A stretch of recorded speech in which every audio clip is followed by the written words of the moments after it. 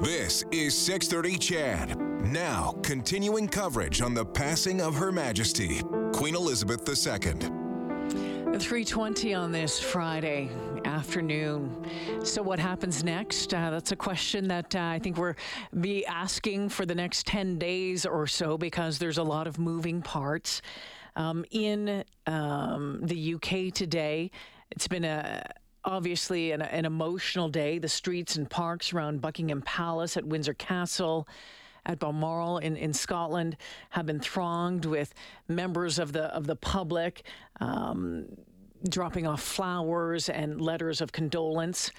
Tomorrow, Charles will be officially proclaimed as king in a ceremony at St. James Palace in London. That will be at 10 o'clock London time, 10 o'clock in the morning London time.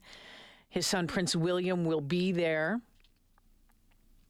at 12 o'clock London time.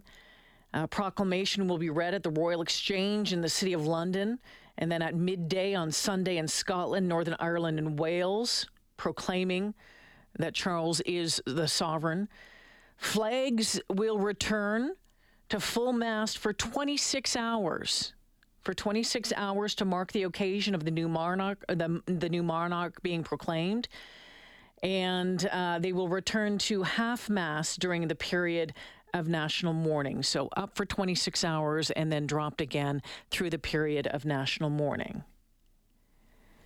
And then tomorrow, on a Saturday, Parliament MPs will gather to pay their respects to the late Queen. Here at home, Canadians, you can pay tribute to Queen Elizabeth II in a book of condolence at Rideau Hall or in the official book online. Those both started today.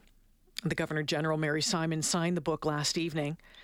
To honor the Queen, the Senate of Canada building in the Peace Tower in Ottawa is going to be lit up in royal blue over the coming days. Here at home, the province has books of condolence set up at the legislature and government house as well.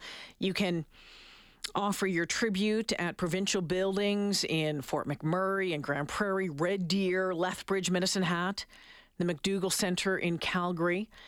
And there's a way to do it online as well. You can find a link at globalnews.ca and 630ched.com. So we'll keep you updated, of course, right here on 630 CHED throughout the afternoon, through the coming days.